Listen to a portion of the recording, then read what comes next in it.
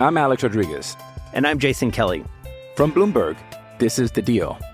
Each week, you'll hear us in conversation with business icons. This show will explore deal-making across sports, media, and entertainment. That is a harsh lesson in business. Sports is not as simple as bringing a bunch of big names together. I didn't want to do another stomp you out speech. It opened up so many more doors. The show is called The Deal. Listen to The Deal. Listen to The Deal on Spotify.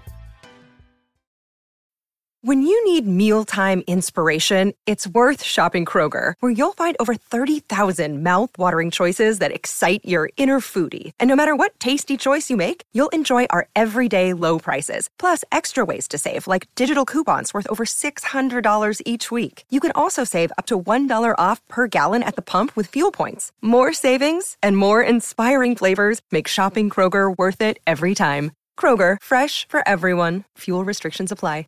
Another day is here, and you're ready for it. What to wear? Check. Breakfast, lunch, and dinner? Check. Planning for what's next and how to save for it? That's where Bank of America can help. For your financial to-dos, Bank of America has experts ready to help get you closer to your goals. Get started at one of our local financial centers or 24/7 in our mobile banking app. Find a location near you at bankofamerica.com/talktous. What would you like the power to do? Mobile banking requires downloading the app and is only available for select devices. Message and data rates may apply. Bank of America N.A., member FDIC.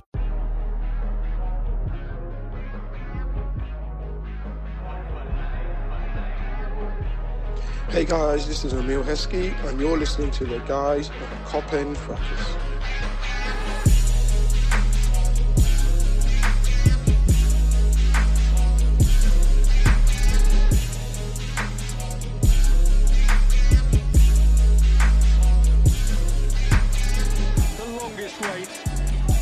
Generation on and more for the 19th time in their history, for the first time in the Premier League, in the never-to-be-forgotten year of 2020, the champions of England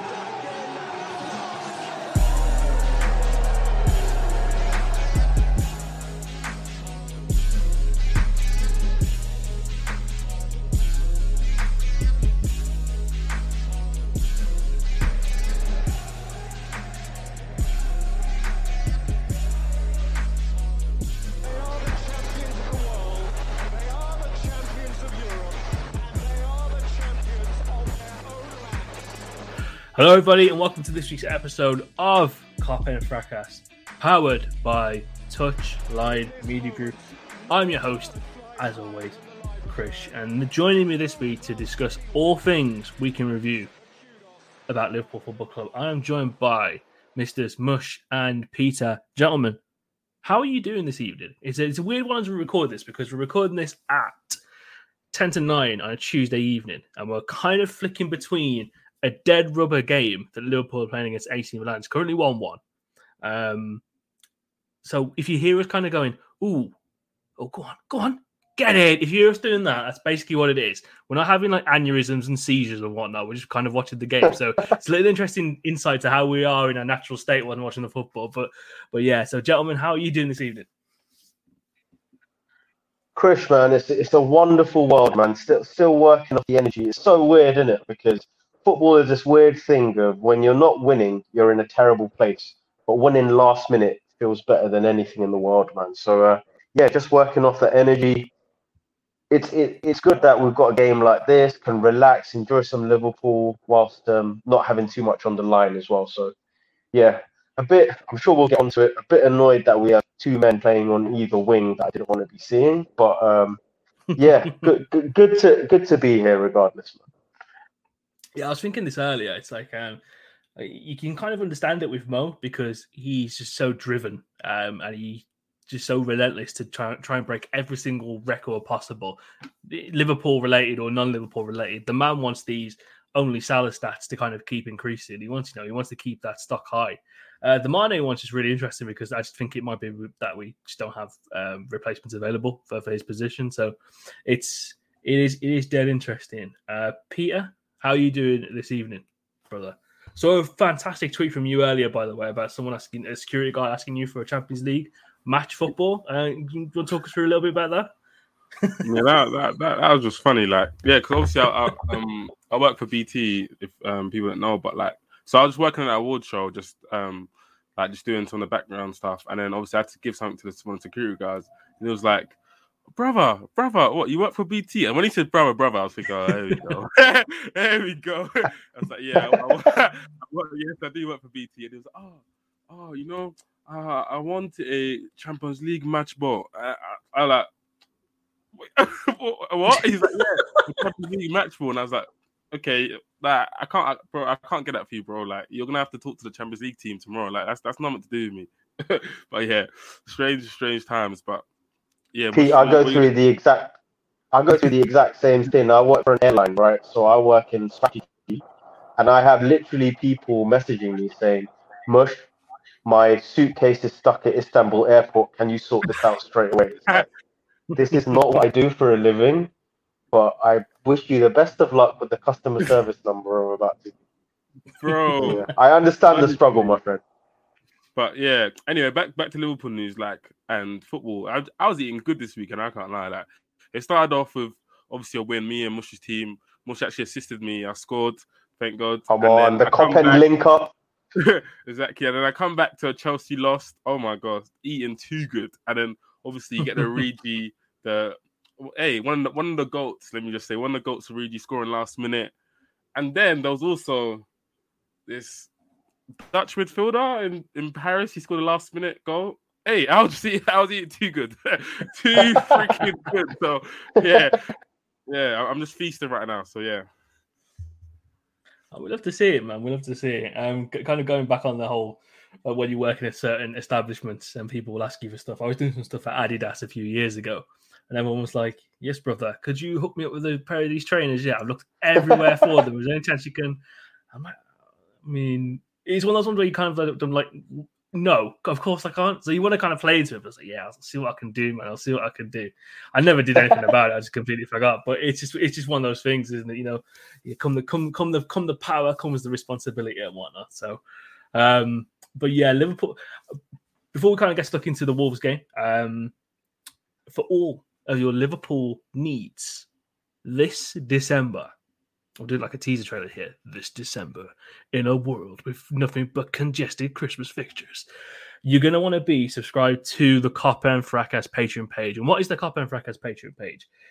It is a page where you'll have access to some of the best video and audio content produced on a Liverpool-focused basis on the internet. You'll hear a lot more from myself, Mush, and Peter on there as well, alongside a whole host of other Cop-End contributors. You'll get instant, it pretty much is instant, around about half an hour after the game's finished, post-match shows. You'll get preview pods, you'll get reaction specials, you'll get insightful pieces such as the Bantic show that Peter is on. You'll get deep dives about people that we're linked to, deep dives about players at the club. You get so much, and all it costs is £3 per month. So head over to www.patreon.com/Copper and and sign up today from just as little as £3. And the link will be in the bio for this podcast on whatever platform you are listening to us on. It was bloody cold. I went to the game, by the way. I don't think I said this. I went to the game on Saturday. It was in my hometown of Wolverhampton. It was bloody freezing. It started to rain. I didn't bring gloves. I left them on the side 10 minutes whilst I was down the road, realised, and was kind of in that halfway house of, do I go back and get gloves? Do I not? Decide to push on. But it was all worth it because the magnificent man, the beautiful fella that he is, Mr. Divock Origi, further cements his legendary status in Liverpool folklore by popping up with yet another crucial late winner whilst the Reds are gunning for silverware. We'll talk about the game a little bit more after this, but I want to start the focus on Divock because he really is, and Peter, you'll appreciate this. He's not the charismatic Enigma so much. He's an Enigma, but the reverse of that, the quiet Enigma. That is what Divock Origi is. We don't really know that much about it, but the stuff we do know, he's quite a odd fellow. If you will. He likes his books. He enjoys his psychology. I think he can speak about 8 different languages, which is bloody impressive. But what we do know about Divock Origi is that he does deliver in these big moments. I'll come to you first. We're seeing a little bit of a rebirth of Divock Origi this season, and how big was it for this weekend for him to get that goal in such a clutch situation yet again? I think there's two parts to this, to be honest. You're completely right. The clutch thing, I think from a psychological point of view, I think it takes a very big and brave footballer, right? To when you're coming into and playing with such good players, for you to place yourself and position yourself to be on the end of a chance rather than watching, rather than hoping. There's a lot of players who will probably try and support the best players to try and get that big moment, but Divock will always try and be the one who takes on that responsibility. To have done it so many times is a huge credit to him when you have no rhythm or anything whatsoever. But I think the other point, which is probably even bigger, was he was really good when he came on. I think that's the big thing here. And one thing that was great about Divock Origi that I spotted was where we have someone like Jota who penetrates behind the defensive line a lot, or tries to get into pockets.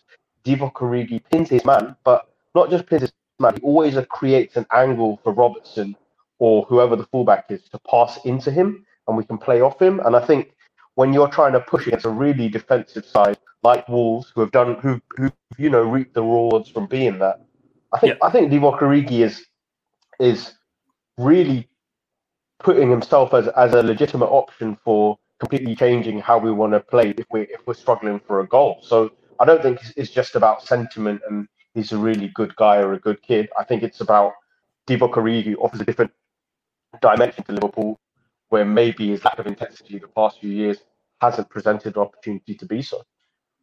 I completely agree. I think we kind of have, even Saturday aside, really, we've seen a little bit of a rebirth of Divock Origi. And Peter, I'll come to you. We've seen this kind of different Divock Origi. We've seen a Divock Origi that looks a lot more switched on, a lot more active within games, a lot more involved, with a purpose and a bit more driven.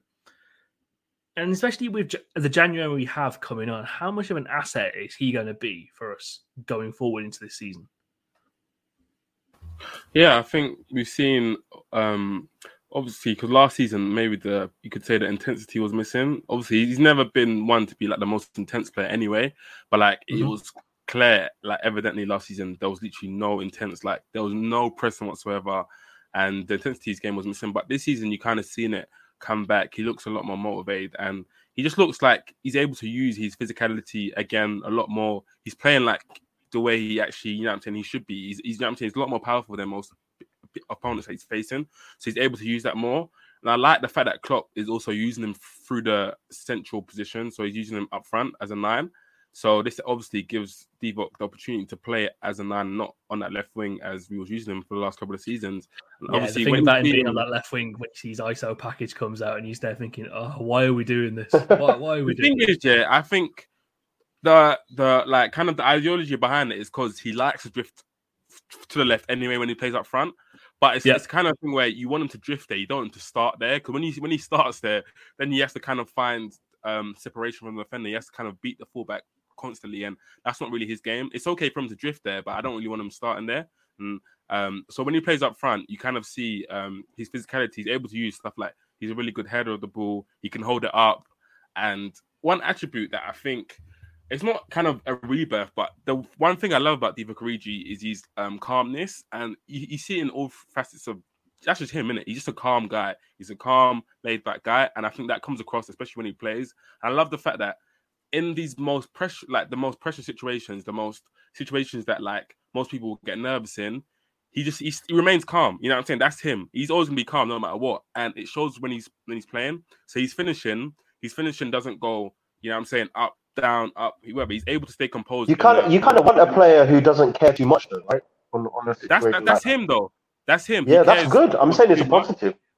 Yeah, definitely. Yeah, it works for both ways. Obviously, some people might use it as like a motivation tool in the biggest moments, like a Drogba for someone. He turns up in the big moments, whereas Divock, he remains calm in the big moments. So it can go both ways. But yeah, so in their moments, I think you see it when he's like in those situations where he's able to finish. He's able to slow himself down.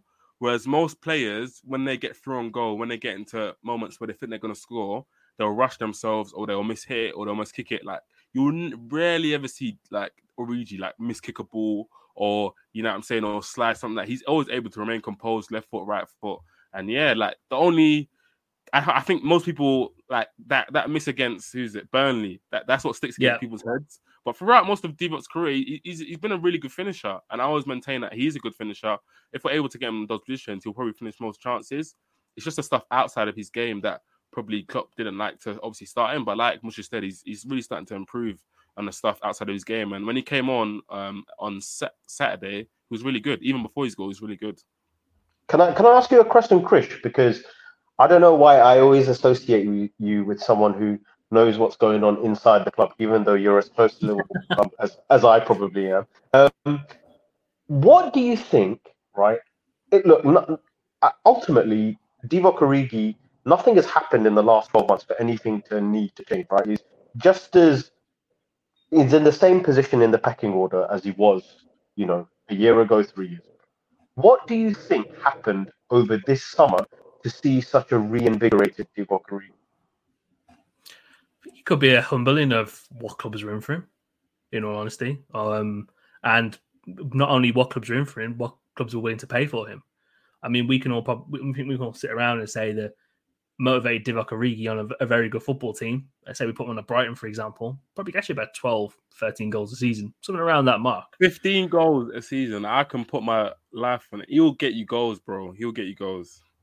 This is the thing. He will get you goals, but when you don't want to kick on your game to the next level and you're very comfortable in the place you are, sometimes you have to accept the reality of the situations. And I think he probably did get spooked a little bit by the fact that the teams he probably would have wanted to go to if we were to leave in the summer. Because let's be real, when he, like as Peter said, when he missed that chance against Burnley, and it was a very, very good chance. He not only hit the bar, but I think that almost felt like the final nail in his Liverpool career. We didn't really see him feature that much after that. So, and the expectation was that he probably would leave this summer, but the offers that came in probably weren't the best for him. So now he's in a position where he just needs to keep consistently... Reality check kind of thing. Yeah, reality check, reality bites, and he's got to get back to being the Divock Origi we saw massive potential in kind of, I want to say 15, 16, 16, 17 season when he was fantastic. That's spot on. Honest, because if you think about also all the times that he's been like up for kind of in the transfer window, he's always had a host of clubs wanting him. So like if you look back when he went on loan, he had his choice of what club to go on loan to. He thought Wolfsburg would be the best option. He went to Wolfsburg. Again, after the Champions League final, bare clubs were after him. He decided to sign a new contract. No, I'm going to stay here. Boom. And also, I think he's always thought in his head that, okay, if I do want to go, I've got loads of clubs after me. Like, you know what I'm saying? I play for Liverpool. You know what I'm saying? That kind of clout of playing for Liverpool, scoring big goals, a lot of clubs are going to be after me. And obviously, because of the situation of COVID and obviously his stock being at a low because of that miss and stuff like that, he didn't have a lot of clubs after him. I mean, we also saw Klopp even came out in the press conference in the summer and Klopp was like, he was surprised that he didn't get many offers for Origi. So it shows again, I think that, he was obviously shocked, and that was definitely a reality check for him to be like, whoa, like, is my stock down? Like, am I down this bad? Like, what's going on? So, yeah, so... It's interesting, though, that, like, Klopp was saying after the game about, like, I wish Divock had a manager who would be able to play him because he'd be so good if he played. So, I don't know, I kind of respect Klopp for admitting that he intentionally doesn't choose him because there's better players, but also that there's a mad amount of quality there. So it's almost like giving him a bit of a pick me up, as well as understanding that we don't need to sell him dreams or lie about the pecking order. I completely agree. I think Peter hit the nail on the head there as well. We always see the manager come out and say that I can't believe that no one took a chance on Divock Origi. Fantastic player, would do a job everywhere else. And the fact that the manager can see his qualities, I think it just must be a bit more frustrating for him as well, knowing that there is a gem of a player there, but maybe he just want to push himself to that next level, or he's a little bit too comfortable to be at the football club. I think we've seen it as well with the obvious comparison would be kind of Serge Shaqiri over the years as well. Guy who got a bit too comfortable. Moved to Lyon, not really pushed on, not really done a lot. So it's both a good and bad mentality to have for players at the football club, because kind of like, okay, cool, you can get comfortable and you can stay. But also at the same time, you need to kind of just say to these players, look, if you don't kick on, you're going to have to leave. It's a weird halfway house. I'll ask the most question. What's your opinion on that in terms of a player who's actually just kind of willing to maybe just be an impact sub or willing to kind of just play his role as like a squad player and just coming on games and cup games and stuff like that? Like you've seen with Origi, obviously he's had many chances to leave, but he hasn't really, forced his move out. He's kind of been willing to accept that. Would you say that's a lack of mentality, or would you say that he's just everyone has their role and everyone's willing to play it kind of thing? What's your opinion on that? Do you know what? That's a great question. I think there's kind of I would look at it as who the player is, right? So I think it's super hard to get a player who is willing to have that role, understands that he has that role, and actually be any good. And I think we're talking about Liverpool's 5th choice attacker, right? So Spurs, for example, can't even get a second choice who's good because they don't want a player like that. So I think having a player who accepts that and all the things that comes with it. So if you're accepted being the 5th choice somewhere, you're probably not going to be the most motivated. So your personality profile is going to fit into that naturally anyway. But I think the only time where there should be someone who isn't happy with it is maybe someone like, for example, Harvey Elliott, who is young enough to understand that it's unlikely in my journey of my development that I should be starting for Liverpool Football Club, but will want to push anytime he plays. So you kind of get a bit of both. I think that's the only time you're going to accept someone with a hungrier mentality. Otherwise, you're just going to get those kinds of players, man. Players who are chilling, but you just want to make sure they've got enough quality to contribute when the time comes. It's the weirdest situation I can kind of compare it to is Luka Jovic kind of being behind Benzema at Real Madrid. I mean, Luka Jovic is a really good player, but obviously it'd be frustrating with him that he's not playing week in, week out. But being number 2 to carrying Benzema isn't the worst job in world football. Obviously, Benzema's out at the moment, so he kind of has that opportunity to step up a little bit, be a facilitating player, and kind of basically let Vinicius do all the work, which I guess is what they're doing at the moment. So it kind of reminds me, kind of going back to when we were children, young adults as we were.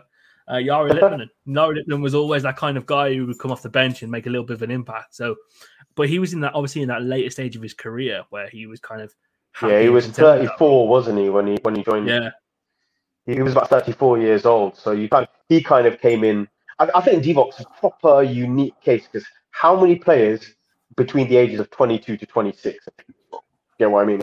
It's a proper unique place to be. It's also a weird one as well, because sometimes you just have to kind of think about it like a normal workplace as well.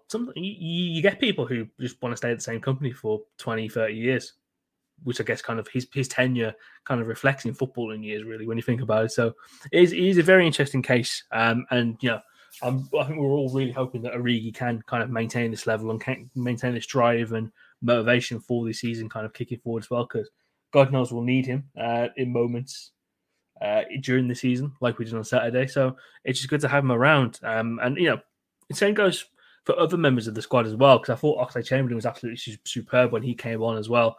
Took a lot of pressure away from Jota especially. And having these players where we can bring them in, a Shimmikas as well, some of the midfielders we have to come back. Knowing we have these players at Konate as well, who we're seeing play tonight, who's been really good. Seeing these players we have in the squad who can come in, do very good jobs, and you don't notice the big drop off from there. It's going to be so key for us kind of achieving the aims that we have for this season. It's going to be key for December, mate. All months. I mean, it's as apt as ever, isn't it? There's no way players are going to be able to play every 2 or 3 days. So I think it's a big change we're seeing compared to the previous seasons we've had, because we've had that in one position, which is centre mid, but all of them seem to be injured. We're actually seeing a bit of, I don't want to jinx it, but some fitness and some competition across the pitch in different positions. So yeah, it's a positive that we probably haven't seen throughout the Klopp tenure. Completely agree. One of the key things that I saw from the match on Saturday was that he pulled Henderson off fairly early. Henderson's essentially kind of playing wide midfield. I'm Alex Rodriguez. And I'm Jason Kelly. From Bloomberg, this is The Deal. Each week, you'll hear us in conversation with business icons. This show will explore deal-making across sports, media, and entertainment. And that is a harsh lesson in business. Sports is not as simple as bringing a bunch of big names together. I didn't want to do another stomp you out speech. It opened up so many more doors. The show is called The Deal.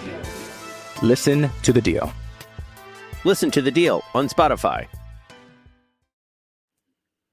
In the game anyway. So he kind of reverts to a 4-2-3-1, which he does in the game, having Thiago and Fabinho in that pivot. And Peter, it's a question I got for you, really. Seeing how well that pairing operates within that pivot and in the midfield, they cover so much ground, they do a lot of work. They're both really yin and yang well together with the attributes they do have. Do you think that's a bit of a catalyst for the managers to kind of try out a 4-2-3-1 formation for some aspects of this season? One of the games you possibly look at playing that is Newcastle coming up. Do you think that having that base of the midfield, do you think it gives him a little bit of freeway to kind of change to that formation, which we know he does kind of like to prefer to in some situations? Oh, tricky one. Thinking about 4-3-1, it looks good on paper because it's obviously a lot more attacking. You have 4 supposedly attacking players that you start with on the pitch, but it's just the different types of relationships and angles that it creates. Because I think so, especially on that. So one relationship is on that left side of the pitch where you have a triangle between Robertson, Thiago, Mane, whatever. And obviously that becomes a bit different because obviously Thiago starts centrally and he's not really on the left-hand side anymore. And obviously they become central. And I think it just messes up relationships a bit too much. And also, I don't think that the only time I want us to play it is if Firmino's in the 10. I don't think anyone else is good enough for us to start with a 4-3-1 as a 10. I don't want Chamberlain playing in the 10. I don't want Keita playing in the 10 or anything like that. It only could be Firmino that plays in the 10. I don't think it's worth changing from a 4-3-3 to a 4-2-3-1. I'm putting them in 10 just for them kind of thing. So it would have to be, I'm saying, that's Firmino on the 10 for me for us to change to it. But really, I would stick to... Would you have to put Minamino in the 10 at all? No, I don't think... So it has to be worth it. I don't think it's really worth it to change our formation just to add Minamino into the squad, if that makes sense. Yeah. So if we start with the 4th player that we add has to kind of... it has to be worth it to change our system. They have to be kind of like a special player like Firmino for us to change our system. I don't think it's worth it. I was going to add to that saying where I kind of disagree with when to use it was, Chris, you said about Newcastle. I think Newcastle is the opposite to the kind of game I'd want to use it for because when I look at Origi, when I look at when to use 4-2-3-1 is I'd say a really good place would be in the Champions League away from home. So if you remember away at Leipzig, Thiago and Fabinho actually played really well playing in that base. I think what you don't want is against someone like Newcastle, against Southampton, for example, Thiago, when you're playing, you're going to have to try and disrupt your opposition, right, who are probably going to be sitting deep. So Thiago running into the box, some quick feet, scored his deflection. You're not going to be able to do that if you're playing in the base of a 2. So I'd rather Fabinho sat and Henderson and Thiago had a lot freer roles in that. But Champions League away from home, I completely agree. I think that should be our base to build from for our knockout stage of our campaign. I also think that there's no harm in playing with a 4-3-3 and then in possession implementing a 4-2-3-1. Like we do that most games anyway. Like we play different formations when we're in possession. So if we obviously our possession was solid when we play 4-3-3, that's the formation we normally play. But once we go in possession, switch to 4-2-3-1, I think that's okay. You know what I'm saying? It's a weird one as well with the Magic because sometimes he's not actually put a 4-2-3-1 in certain games. More of a 4-2-4 whenever he's looking at all 4 attackers on the pitch, which is, well, if you're in midfield looking at that, you're thinking, fucking hell, can I cover all this ground here? It's a bit of a piss take. But I mean, it's one of the games where we saw kind of Wijnaldum and Henderson do it a lot.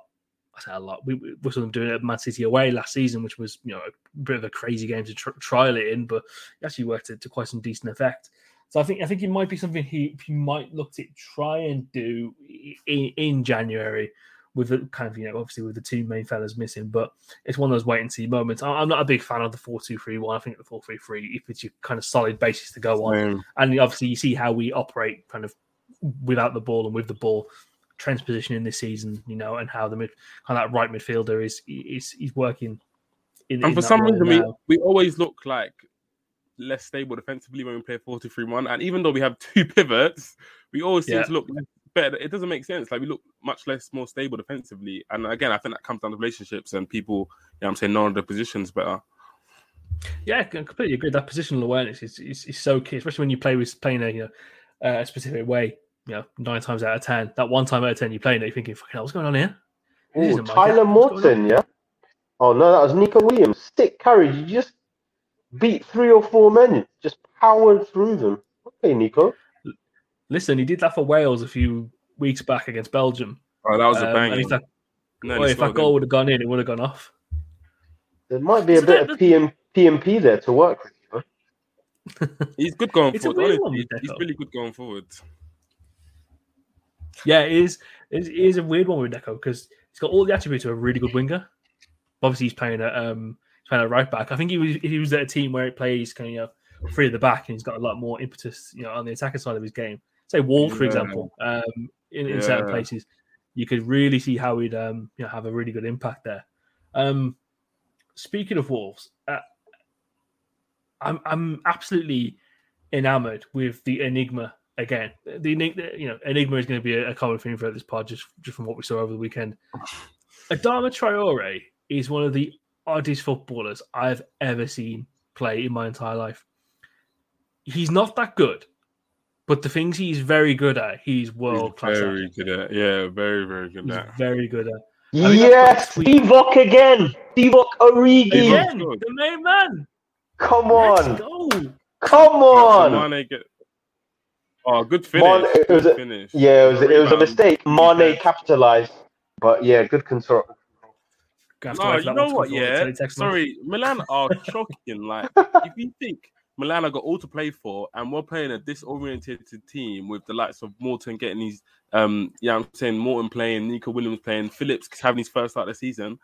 Milan are top of Serie A, Nat Phillips should look out of place.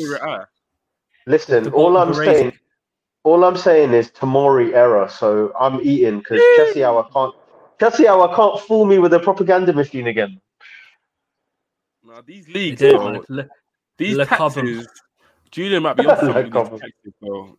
Because these taxes, we got to put them higher because this is not making sense. Like they are really bad, even with our top team. The Bundesliga tax one, when we were discussing a certain Florian Neuhaus over the weekend, that might be. He even fooled me. He fooled me. Oh, to be fair, I got fooled by Kabak, so what do I know? Kessie's not looking great today. I'll be honest. Yeah, I was going to say that's your boy. I remember Peter's twin. Peter's twin letting him down. You know what? I wrote an article and he was featured on it, but I wouldn't necessarily call my boy. I just dropped those stocks on a low. I like that. That's so nasty. The silent disassociation away from the man. It was like, bro, I ain't mentioned that. He's Tottenham's guy. Tottenham have trying to mention him, getting him on free and that. Because isn't he available? He's available on a free, isn't he? End of the year. So he's chasing Le Bag, and if he's chasing Le Bag and putting in performances like this. Le Bag might be a little bit smaller than he's expected. Pause. Because I know Farhi will just chase me up on that one. It is what it is. The game is cold. It is nice to see, though. One of the things that I'm really enjoying from these kind of Champions League exploits and I guess league cameos, really. Again, when this man touched the pitch against Arsenal, Thomas Partey was immediately substituted. So he's got something about it. Mr. Tyler Morton, I'm very impressed in. I think he's the first real academy product we're seeing come out who is being structured within the way that Klopp likes his teams to play. Trent, I think, is the very start of that conveyor belt. He obviously he gets molded by Gerrard and he gets very, really, really elevated quite quickly there. Curtis Jones as well. But Tyler Morton, from going from the youth process all the way to the first team, we've really seen him be the first kind of person to be churned out of that system in how the way that Liverpool want to play football. And from the performances we've seen as him playing as 6, as he does normally play as an 8, very impressed. Very, very impressed. What do you guys think? I like that. Go on, Mosh. I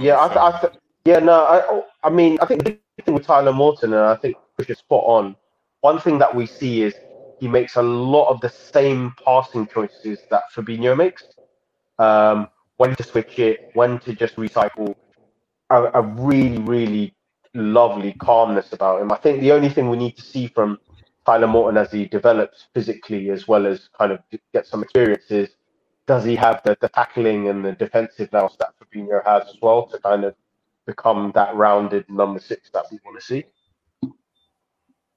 Yeah, the thing I like about him is that he has different traits to any of our midfielders. Because a lot of my fielders are quite like they got a lot of P&P. They're quite physical. They're quite intense. Like hustle and bustle, like win the ball. And with Morton, the way he plays 6, obviously I know he's an 8 originally, but the way he plays 6 is that obviously he likes to spray balls. He likes to spray passes. Gets on the ball, calm, composed. Like obviously, kind of like a Rodri type of 6. You know what I'm saying? That's the way he's playing for us at the moment. And I think that's kind of different to the attributes that our midfielders have. So it's nice to have someone different. He's like kind of like a deep line playmaker. And obviously Fabinho can do that role, but I think Morton, obviously it looks like he's coming natural to him. So yeah, I like his attributes, definitely. Love to see it. Downside is that Atletico Madrid are beating Porto. So unfortunately that evil might live to fight another day. But yeah, hopefully Porto. Anyway, so that Traore point that you was making, I think he looks really good. I've always kind of been a fan of his attributes, personally, because I just think that he's absolute juggernaut, and you can't when the plays like that is on song, you can't really defend that. The only way you can defend that is by fouling him. You know what I'm saying? Athlete. He's like the perfect athlete who's just been dropped into this sport. Like, he's insane. But what we've done well is that we're kind of like stopping at source. So even if he kind of beat one man, I don't know, Robertson will come and foul him, or Thiago will come. Like, there was literally a 10 minutes spell where I think Robertson got yellow cards, and then Fabinho got a yellow card or something like that. Robertson got yellow card, and they literally got the yellow card. It was like a hot tag team match. They were all taking turns. Yeah, it was like and we'll all take yellow cards for it. But obviously, you know what I'm saying? Like, it's good to defend them because, you know what I'm saying, we're stopping him at source, and you're stopping him from, you know what I'm saying, having a good counter attack and then possibly scoring. So I think we dealt with him quite well. It was a big threat. And when Wolves took him off for Tranquil, I feel like that's when the threat completely stopped, and that's when we was able to sustain attacks better and constantly keep coming at them. So this is the oddest thing about him. He's their main threat. He's possibly their worst attacker, but he's their main threat. And he's the oddest footballer I've ever seen because he has to be defended and he has to be treated like he's an elite level talent.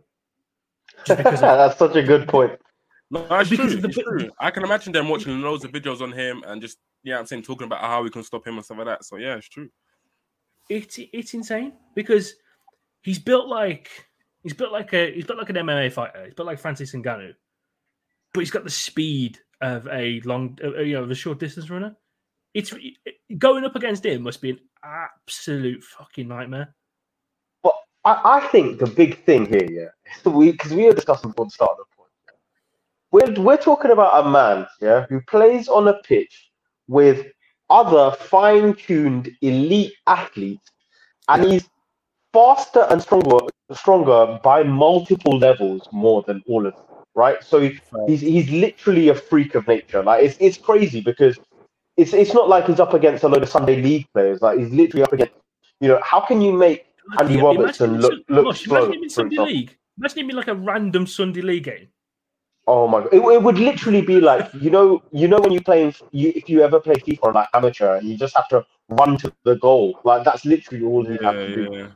But I think the big thing that Adama does well, and I think what teams probably misuse him for is, Chris, you were at the game, and one thing Adama never messes up is when he runs through the middle of the pitch in the middle third. Yeah, I think in terms of like a carry, similar to how we try and do this as a Lidl version. Respect to Lidl, though, love you.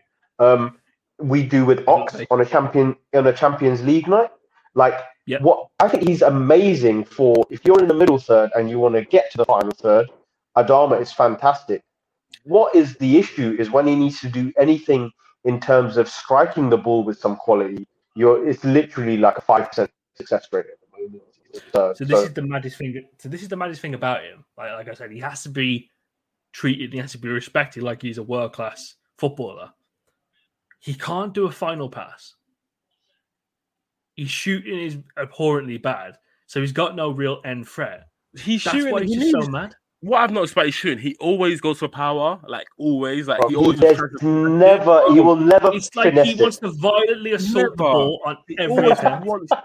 And the thing is like, bro, all you need is just some coaching, just be like the right finish. You just need to know the right finishes for the right, you know what I'm saying, the situations. But like all you thinking, he said, let me just smack it. But you know what I'm saying, it doesn't work out like that. But like Mush, you were saying, you made a great point that he's got really good dribbling. Like I think people underrate. He's not just P&P. Like he'll literally really good with his feet. Spin you out your boots, like with his dribbling. He'll ride challenges as well. That's the thing. In the middle third, that's really hard to do. And there can be like two centre mids chasing him, and he'll just ride two sliding tackles, and suddenly the pitch is open. Now, bro, he always beats that first man. Easy. He always, bro. It's two players minimum, and then it's about what are you gonna do with it.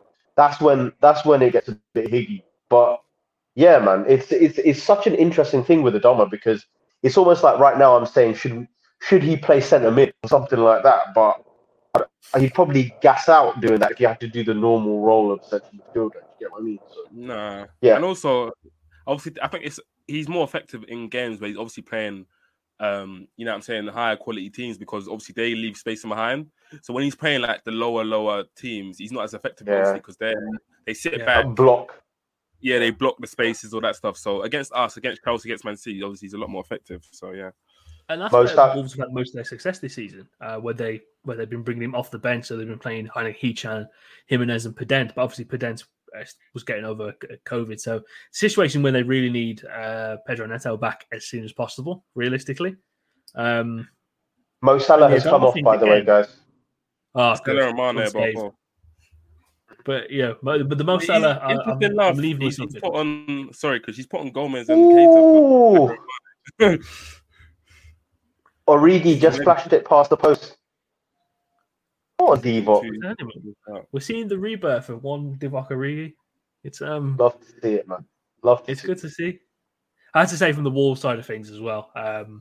They were really good. They were structurally the way that they've set up is fantastic. They need a little bit more attacking wise, which makes the Traore thing even more frustrating because if he had 10% more capacity within himself in terms of quality, they'd have probably 4 more points this season. I mean, they're probably one of the more underperforming teams from an XG point of view. But the best players on the day were Ait-Nouri and Max Kilman for me. I think Max Kilman was really good. He's really adapted to kind of playing that free at the back of Wolves. And Ait-Nouri, I think Mush you'll know as well as me that last season Wolves fans were kind of all on him for being a bit naive and a bit immature, especially with how Nuno went to set out his sides. But he's really mature as a player. I think he's got really good. He had Salah locked up for the vast majority of the game. But it obviously took every single ounce of energy out of him because he was knackered. He was on his knees when he was about to get subbed off. I'm surprised he didn't roll off the pitch because he looked that tired. But again, the goal itself for Origi from our end was absolutely fantastic. The ball from Virgil is pinpoint as ever. The first touch from Salah to take that little bit of space away from the defender. His first touch was sublime again on the pass.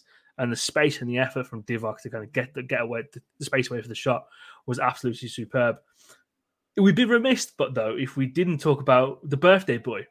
Hold on. Just for that goal, before you get to Jota, I think I just want to talk about how intelligent Salah is because all game they were getting literally so obviously tight to him, obviously because he's the danger man, and obviously they want to stop him from doing anything. So they will literally just, anytime he got the ball, he'll try and take it down as he normally does. He'll try and dribble. They'll get tight to him. Nouri would close every single gap, boom, boom, boom, straight away. So obviously they do make the sub with Hoover, but I generally think that Salah thought, okay, if they're getting close to me, let me try something. Let me take a big touch and let's see how they deal with it, type of thing. And you see this with Salah all the time. He changes his game based on the opponent that he's facing. So you'll see like a left back get really, really tight to him, and he's like, okay, cool, you want to get tight to me? All right, I'm just going to play 1-2s. I'm not going to let you get near me, you know what I'm saying? Or if he thinks that the opponent, I'll give an example. So let's say he's facing like an Alonso. If he's playing like Marcus Alonso, he will dribble against Alonso a lot. Like you'll see him on the ball, he'll try and take on Alonso a lot because he knows that Alonso is not very good, he's not very athletic. But then if he's facing someone like maybe like a I'm trying to think maybe like a Luke Shaw, for example, or like I was going to just say Luke. I was just going to say like Luke Shaw. Or Rudiger, you'll see him pass a lot more. You'll see a lot of interchange. He'll play into Bobby's feet a lot. He'll play into Bobby's feet, get setbacks, stuff like that. So, Salah's just so intelligent and he's playing at such a high level. That assist it's fantastic. It's great. Like, it's great piece of play. Like, even when he's not having his best day, you see him, he produces something at moment magic like that. So, yeah, big up Salah, man. Can I ask you guys a question about, I mean, Chris, you mentioned Virgil's kind of pass switch out to Salah, right? How do you guys think Virgil played on Saturday? Because me personally, I was quite frustrated with how he played because I felt where Matip was. Now, we all know that Van Dijk, wow, what an amazing composure.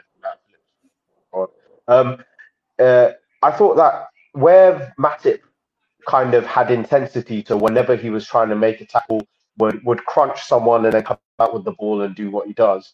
I felt like Virgil van Dijk was too relaxed in everything he did, and it led to some poor clearances or letting the ball bounce twice, or he could have let it bounce once and things like that. What did you guys think of his performance? I thought it was fine, to be fair. I think it's just the emphasis of going against a team who, I mean, we look at it, the XG of Wolves was 0.2. So there wasn't that much to actually do from a defending point of view. So I think it was one of those ones where he got a little, not complacent, but you look at it and you're thinking, there's not much for me to do. I'll just keep spraying it out, take a little bit of risk now and then because I know someone's not going to close me down. But if you had him in that exact same situation where, the Wolves were attacking a little bit more, I think you would have seen him be a bit more switched on. But it was a bit frustrating in certain aspects because you saw how Matip was. Obviously, Matip was a little bit more marauding with the ball at his feet too, so it kind of makes it look like he was doing a lot more effectiveness in the game. Bro, I tweeted this during the game. Joel Matip is a better carrier of the ball than most Premier League wingers, man. My guy carries it from box to box, beats two to three challenges. It's amazing, and then it's a pass fizz between the lines as well. Like it's amazing to have a player like that. Yeah, I think Van Dijk, it's a funny one because obviously, like Chris said, he didn't have much to do. But I just felt like I'm normally a fan of the way Van Dijk defends. I feel like obviously he doesn't want to engage too much. He kind of focuses on his own game, and obviously that's just the way he plays. He likes to kind of not engage and stuff like that too much. He likes to obviously be surrounded by his other defenders so that he can obviously have the best chance to win the ball. But I just felt like he was a bit too lackadaisical, and I felt like he really didn't want to engage with Traore at all. I feel like you're just kind of like, anytime like Traore was kind of dribbling, he really, really didn't want to engage. And I just felt like it could have encountered in more dangerous situations if obviously Traore was more better in his decision-making. In terms of like when there was obviously one opportunity when I think it was Jimenez was in the corner. And I just felt like Van Dijk could have dealt with it a lot sooner, a lot quicker. But he kind of let Jimenez eat at him. He wins the ball from him, and then luckily Trent recovers. And I just felt like, obviously, I think it's an effect of Van Dijk not trusting his body as much as he should have. And obviously, this is obviously effects of having a long-term injury and stuff like that. So he obviously doesn't want to test himself against the likes of Traore, Jimenez, as much as obviously you'd want him to. But yeah, I don't know. I think it was a kind of a mixed performance. I think he could have been a bit more assertive for me that game and kind of dealt with their attacking threats like a bit more assertively kind of thing. But yeah, he did all right. Speaking of central defenders, the Bolton Baresi is turning up on his natural habitat this evening. Bloody hell. He's playing really well, isn't he? Great game so far. Adding a few M's onto the price tag this January if he does want to move. We'd be remiss if we didn't talk about the birthday boy himself, Mr. Diogo Jota. On the flip side, when we were discussing, the calmness and composure of Origi, he doesn't let things phase him. He was getting really rattled by the crowd booing him. It was really evident. He wasn't having his best of games. And then that chance comes along, the chance where we would have been talking about it in a different tone. And I think the players would have been talking about it in a different tone if Origi didn't bail him out there. And I think he knows that himself with the comment he left on Origi's Instagram page too, which was quite funny. I didn't realise how bad it was until I saw it on the replay on Match of the Day when I got back. Because it was a weird one because it looked like, I was like, surely that's crossed the line. Like, they're not going to give that as a goal, goal line technology. Then you watched it back on Match of the Day, I was thinking, what on earth have you just done there? I could not believe my eyes because the simplest thing to do would have just been to square to Mane and bang, you're in 1-0. But he needs to count himself as a very, very lucky boy there. What were the thoughts running through your mind? Either watching or reading about the game at the weekend, and obviously when you see it on Match Today, what were the thoughts going through your head? Because I know what mine were. The guy in front of me was calling him all sorts of names. It was fucking funny. I thought personally it was, interestingly, it was a tale of two performances in the same way we described that Origi deserved a big moment for how he played when he came on. It was almost like Jota didn't deserve the goal for how he played throughout that game. And I don't want it to be a kind of, this is Jota shouldn't be in the team or anything like that, because against Arsenal, everything he did was excellent. But this was a bit more of a Jota performance that in the Copen group we talk about a lot, where Jota's weight of pass, Jota's touch, sometimes Diogo Jota in build-up is a terrible sight. And I think Jota had a game like that all game, and then it just all culminated in that last chance where, honestly, I thought he was just going to roll it. And especially how he dealt. Do you remember how he scored against Arsenal, where he sat down one defender, then sat Ramsdale down, and he's so composed. Anything to do with scoring, he's normally so composed. But this was like mad head loss moment where he didn't trust himself to roll it into a corner, so he just tried to smash it and hope it went in, man. It wasn't a good look, and after that, I was just swearing and hoping it came off. All he had to do was place it as well. Didn't have to blam it. Literally, we were talking about Traore, going for the blam and every opportunity. Well, that's do just put it in the corner, and it's a goal. Or square it. Both of them were literally standing in the middle of the goal, so either corner would do it. Yeah, I'm saying Cody was hobbling on one leg. He'd been injured from the first half, and he just manages to still hit Cody again. It just shows that, obviously, like I said at the top of the pod, someone like Origi plays like the calmness of any situation. No situation kind of phases him, but you saw that in that moment. Jota was obviously rattled by the fans, but it's interesting because he's actually scored against Wolves anyway. He scored against Wolves last time. Obviously, I know there was no fans, but he's already scored against Wolves. So I don't know why he let it phase him so much. He really let it get to him. It was just so odd, especially when you see how kind of calm and composed he is for the vast majority of the time. Really, it just made you really kind of question what was going on there. It's like, what are you doing? What were you doing there, brother? What is going on? Because I was just looking at it now, like the XG of the chance. The XG of it was 0.6. So That is more than a penalty. Yeah, it's a very, very high volume chance. No, a penalty is 0.64, I think. So that's more than a penalty. That's mad.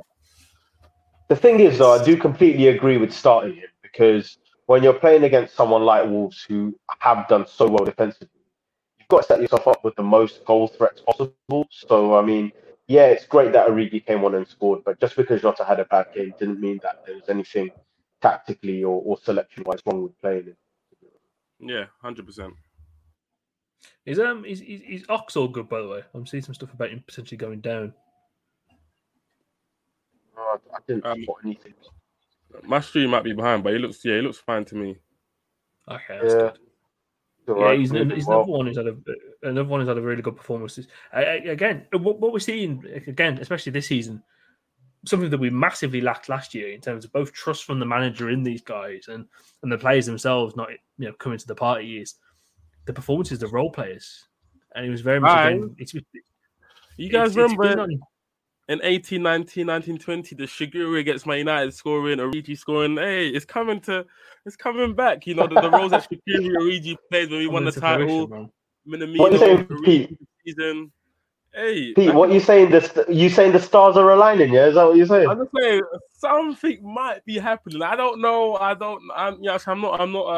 I'm just saying something might be happening again. I'm starting to see the same sort of signs, Pete, do you know what Pete's doing? Pete's doing the someone said it in it, but I agree in it. Not me, but I agree with that person still. It does look like a team who know what their purpose is, knows what their end goal is, and know the journey they have to take, is what I will say. And everyone is singing off the same hymn sheet seemingly. Chris, this is mad. This is mad poet. This is mad poetic. Chris, keep going. I'm listening. This is the thing, man. This is why it really annoys me. I think it obviously really annoys other people when people are really pessimistic about Liverpool. Yeah, I'm not going to name names or whatnot, but me and you, Mush, our glory days during that Rafa reign are absolute tripe in comparison to what we're watching now. Would you agree? Bro, the thing is, people don't realise, apart from a Wednesday night on ITV, we were fucking crap, bro. We were awful. So shit. We didn't know how to beat teams at home. We would draw at home constantly. We were crap, bro. Like Wigan, we draw to bloody Hull. Portsmouth. We would just drop points left, right, and centre to awful teams. And now you're seeing a Liverpool team that is consisting within shout for title. We'd know by November if we were in a title shot or not. We'd know, and then we could kind of like you said, Wednesday nights the nights to be. We can casually tune in when the game's on Sky and whatnot. But this is why it's so important to appreciate this Liverpool team right now for what they are. And it's a group of absolutely world-class individuals with a fantastic manager. And the culture behind it all is just absolutely superb. And we have to all be singing off the same hymn sheet, fan base and players, to kind of get to that common goal and just appreciate what is in front of us in this journey. I think also, just to add to that, the other thing where us as fans living in a different type of world are played brilliant.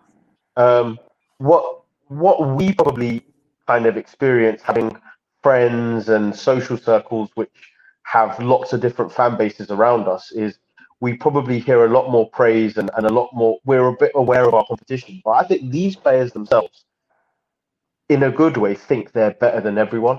Like they literally, I am convinced that if you ask Liverpool players, they don't think there's a single team in the world, City included, that are better than them. And we probably have a lesser mentality than they do. Completely agree. You ask the Liverpool team, we can beat any team on the world. Any team. Peter's on mute, but I'm filling in for him when he realizes he's not on mute. I would say that Salah 100% thinks that we're winning the Premier League, by the way. Like, Salah is 100% convinced. Like, he captions everything.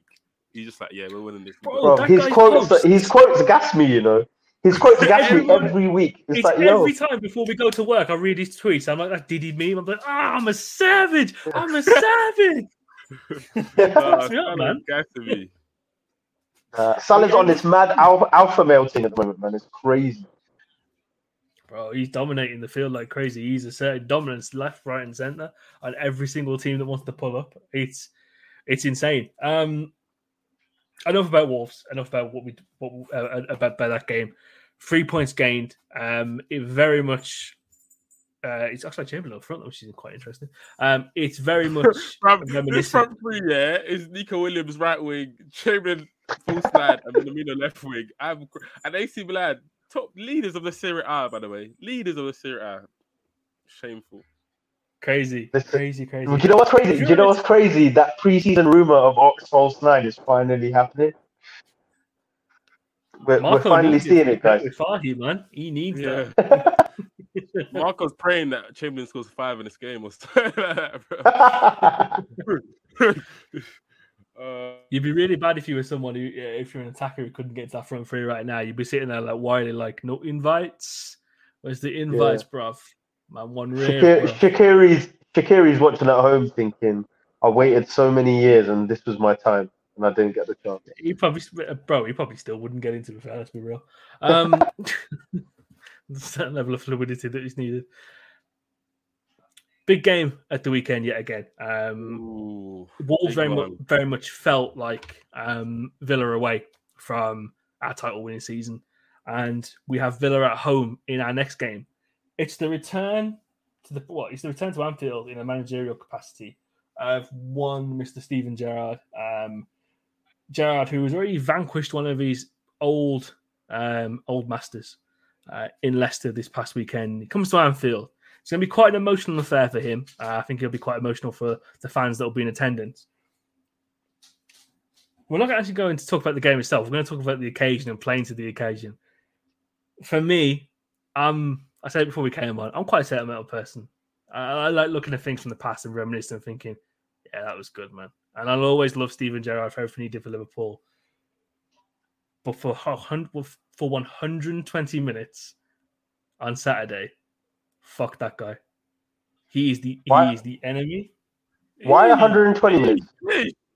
I'm accounting for 15 minutes at halftime. Oh, that's still 105 though. What, you're going to hate him for 15 minutes more for no reason? I gotta get myself pumped up, man. Pre-workout to get flow in. You know what I mean? Quick jog. Man's going to hate him for 15 minutes before the game starts. I gotta get myself pumped up, man. I'm seeing the loving. I'm seeing people adopt Aston Villa as their second team. That's all good. That's all well and good, man. You do what you do. More eyes in the West Midlands, the better for me. And you know what I'm saying? That's where the stocks really go up. That's when I can really start the PR efforts. Chris is thinking property prices, isn't it? You just need the PR. Well, I'm thinking buy a property Airbnb when people want to come Villa Park, is it? You know what I mean? Think long term. Work smarter, not harder. That's the Asian in you, brother. But yeah, man, I'm very much on the fuck Gerrard for 120 minutes. You're not Steven Gerrard, the icon, the guy I grew up idolizing. You're Steven Gerrard, the manager. And I've got to find the fine line to separate the two. Because Liverpool very much do have a title to win this season. I've got no time for sentiments when there's points on the line. And the same will go when we play them later on in the year at Villa Park. So I think it's finding the right balance for me. Mush, I know you're a very big advocate of the Gerrard the manager, and what he's doing at Villa. How are you going to feel this Saturday when, you know, like I said, it's going to be an emotional affair. How are you going to feel kind of watching that game via means, which we won't delve into? I think the first thing is, obviously I've been participating on this Liverpool versus Liverpool this weekend narrative, but being realistic, I could not give a shit about Steven Gerrard's self-esteem going up. What a terrible miss that was. But I think the big thing here, man, is playing well at Anfield. Steven Gerrard will not say it out loud, but if you ask Steven Gerrard to have it, you can have a good season at Villa, but also lose at Anfield. I think he'd take it silently. He'll never say it out loud, but he will take it because Steven Gerrard is a bigger Liverpool fan than all of us, ultimately. So, yeah, look, I'm going to love it. Seeing it on the sidelines, he's going to love it because the crowd are still going to be chanting his name. Chris, I completely agree. It's fuck Aston Villa rather than fuck Gerrard, and Gerrard is attached to Aston Villa. But I think this is the thing, though, you know, because you said it there, and I'm like, if the crowd start the Steve Gerrard chat, I'm going to be there thinking, what are we doing here? But would you accept it if we're 2-0 up? Sentiment needs to go. I'm not saying. Would you accept it if we're 2-0 up? If we're 2-0 up, will you accept it? Yeah, because what minute of the game? Let's say we're 2-0 up, minute 70. No, because there's still margin for error then. That'd be deep though. If we start chanting and then we draw 2-2. Oliver Watkins scores one, and they're thinking, "Oh, for fuck's sake!" Yeah, 90 minutes maybe. 90 minutes and it's 2-0 maybe. The interesting thing about this game, when I obviously just look at it from its kind of point of view, is that Gerrard, throughout his career, especially at Rangers and Aston Villa, he's kind of modelled all his teams on kind of Klopp, and they kind of play to a very similar way to the way we play. If you look at his team at Rangers, they've done a 4-3-3 or 4-2-3-1. They played with their fullbacks high. Taverna was doing his best. James Taverna was doing his best. Trent Alexander-Arnold impression. Barisic as well, plays like Robertson. You have Aribo, Morelos. Like these kind of players, Hagi, Ryan Kent, he implements a 4-3 with a high pressing system. They all rotate. He plays the same way as us. So I'm just wondering how he's kind of play us tactically. Obviously, you have people on his team like Michael Bill. Michael Bill, obviously, he was a coach at Liverpool as well. Gary McAllister, former Liverpool player. So, yeah, I think he's kind of modelled his game on Klopp and this Liverpool team. So I wonder how he's going to approach it. Because obviously, if he approaches it the same way and he tries to kind of come at us and press us and kind of play heavy metal with us, I think it will be too strong for them. So I'm wondering if he's kind of going to change tactically or if he's gonna, what I think he might do is that he might try and surprise us with something. So, but you know that kind of thing where Pep, in these crazy situations, he just tries something new. And I feel like Gerrard, this kind of occasion, this kind of game might get to him a little bit, and he might kind of try to do something, pull something out of the bag because he wants to win the game so much, and he might kind of do a tactical change that he doesn't necessarily need to do. What is the kind of change you think he could do though? Like two up front, like I don't know if Ings is back, could maybe put like Watkins and Ings both up front or something like that, or play like no wingers, or you know what I'm saying. So just something like that, or like a diamond, or maybe something like that, or three at the back. I don't know, but yeah, we'll see. But just going on Villa, maybe looking at them, I think so. Obviously, since Gerrard has come in, they've looked really good. Obviously Watkins, I think Gerrard has made kind of more of an effort of him kind of just getting in the box and not using his energy as much, just kind of run around and needlessly press. Watkins is more kind of focused in the box, and you have McGinn kind of pushing up closer to the forward line as well. And he's playing Nakamba, he's playing Douglas Luiz, and they're kind of doing more of the breaking down, and McGinn's pushing on. So yeah, and obviously he's fullbacks as well. Target, Cash, they're bombing on forward like his Rangers team as well. Like fullbacks used to bomb on forward as well. So yeah, Villa look quite good at the moment, but I do think we should prove too strong for them. Obviously, you have the likes of Bailey out as well. Most of their wingers, they ain't got any wingers as well. So yeah, I think their attacking threat, apart from Watkins, I don't think they have much attacking threat. So we should prove too much for them. Hopefully so. Yeah, I mean, it might be a weird one where you see Bertrand Traoré playing and El Ghazi, but you kind of know what they're about from that wing perspective. So possibly two up front, if Ings is available, might be the way to go. You played did you play Jacob Ramsey on Sunday? Yeah, he played. His formation was really funny because he played like 5 centre mids. He played Buendia, Ramsey, McGinn, Douglas Luiz, Nakamba, and then just Watkins up front. So yeah, it was really funny formation. Yeah, but Buendia was kind of playing off the left, so he was floating inside.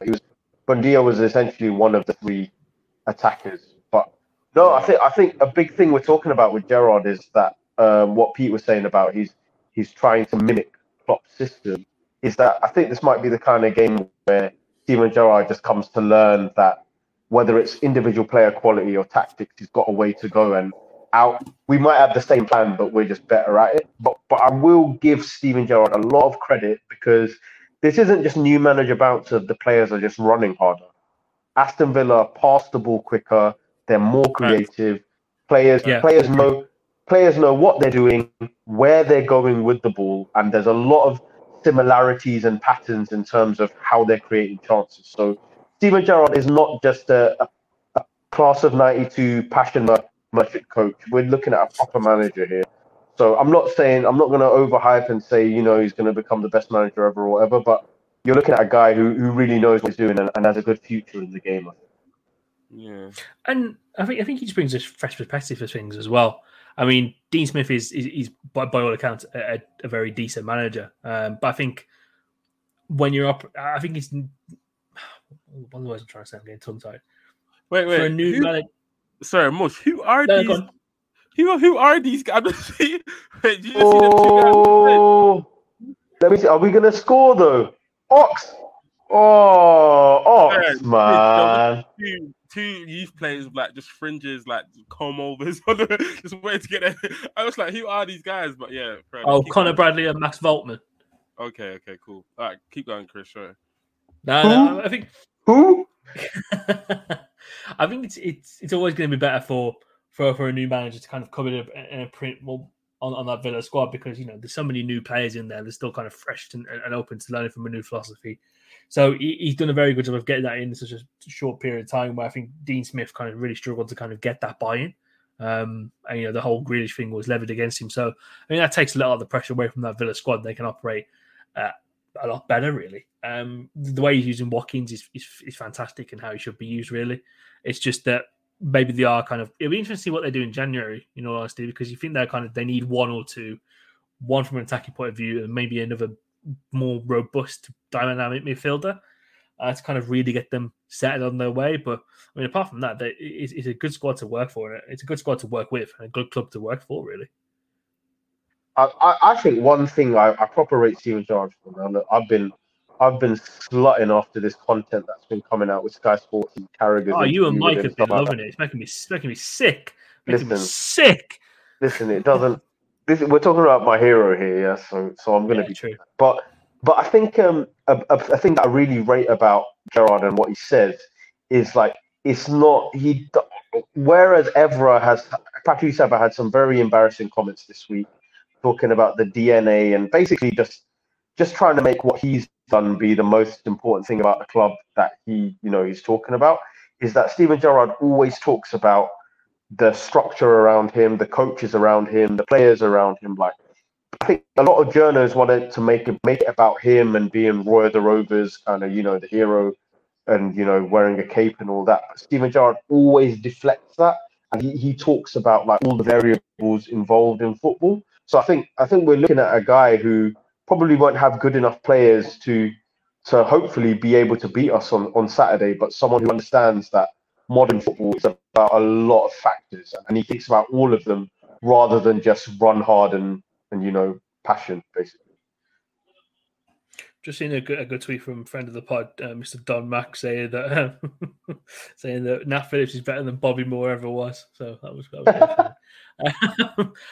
interesting plot twist. Atletico Madrid are now 3-0 up, so they are 100% going through to the last 16. They have had Carrasco sent off, which is interesting. Rodrigo de Paul, someone who I looked at quite closely last season, coming up to the transfer window, has also got on the score sheet as well. That's actually a bit of a positive because an English team who finishes top, is going to draw them, and they're going to be an absolute bastard to play over two legs. So enjoy that. That'll be fun for whoever gets them. But yeah, I mean, Saturday's going to be really interesting. It's a weird one that it's a 3 o'clock kickoff because I thought Sky might have flexed that given the whole narrative around it and how they like to run, really poorly kind of like flexed adverts and stuff around these things. They love to do a Super Sunday, all that kind of crap and spin the narrative around on it. But it'll definitely be an interesting game for sure. I'm very much going to be anti-Gerrard. And if I hear one, Steven Gerrard chant whilst the game is still, with a margin of doubt, I'm going to be absolutely livid. But after the game is over, I'm all for him ripping the number 8 off of Naby Keita's shirt, by the way, and saying I'm taking this back. You don't deserve this. You've disgraced my number.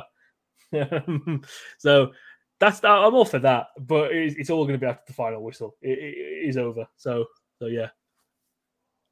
Yeah, no, 100%. I'm looking forward to it. It should be a good game. Aston Villa are a good team, but I feel like, I think you're going to find out, Gerrard will find out quickly that, I'm saying quality, that you can't replace quality, and we obviously got the better players. So yeah, I think, but it should be a good game. I'm looking forward to it. Anfield, I'm never really worried at Anfield, funny enough. Not with this team, anyway. Not with this team. Not this season's team. Man. This season's team, but certain pod members are still fixated on January 2020 or 21 or whatever. So. Some people still say scoring goals is the issue. No names. Yeah. Goals is the issue. Goals is the issue. Started doing something on the pod now. Called The Final Word. And just as it's come in confirmation that Liverpool have beaten AC Milan 2-1, Mush, I'm going to give you the pleasure of having the final word on today's pod before we sign off. So over to you. Oh wow! Okay. No, I think I'll speak to our fellow Liverpool fans, even though I'm sure there's haters everywhere listening in as well. I think it's been a fantastic week. This team have showed every dimension possible. They've shown the resilience to come and win big games which decide titles. They've shown immense quality in doing that, with people talking about the Salah touch. We've seen a team right now in our squad depth beating who are supposedly the best team in Italy, one of the best teams in Italy at the moment, and making easy work of it. I think this team are hitting form at the right moment, at a moment where some months are good, some months are bad.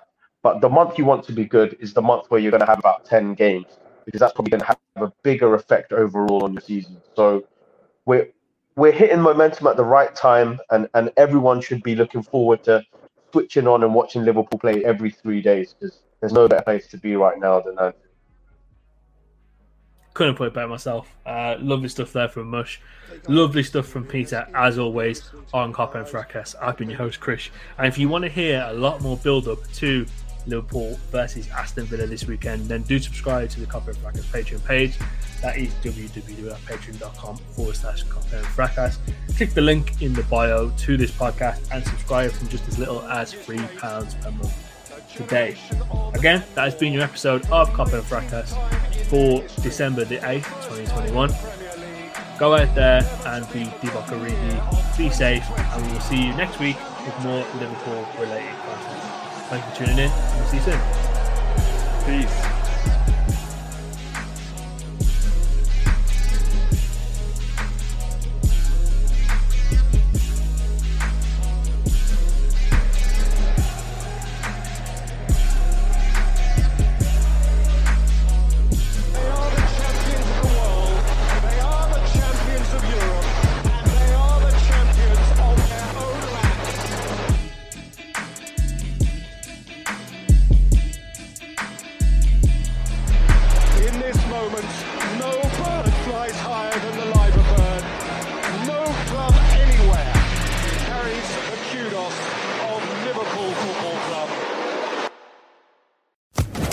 Social Podcast Network.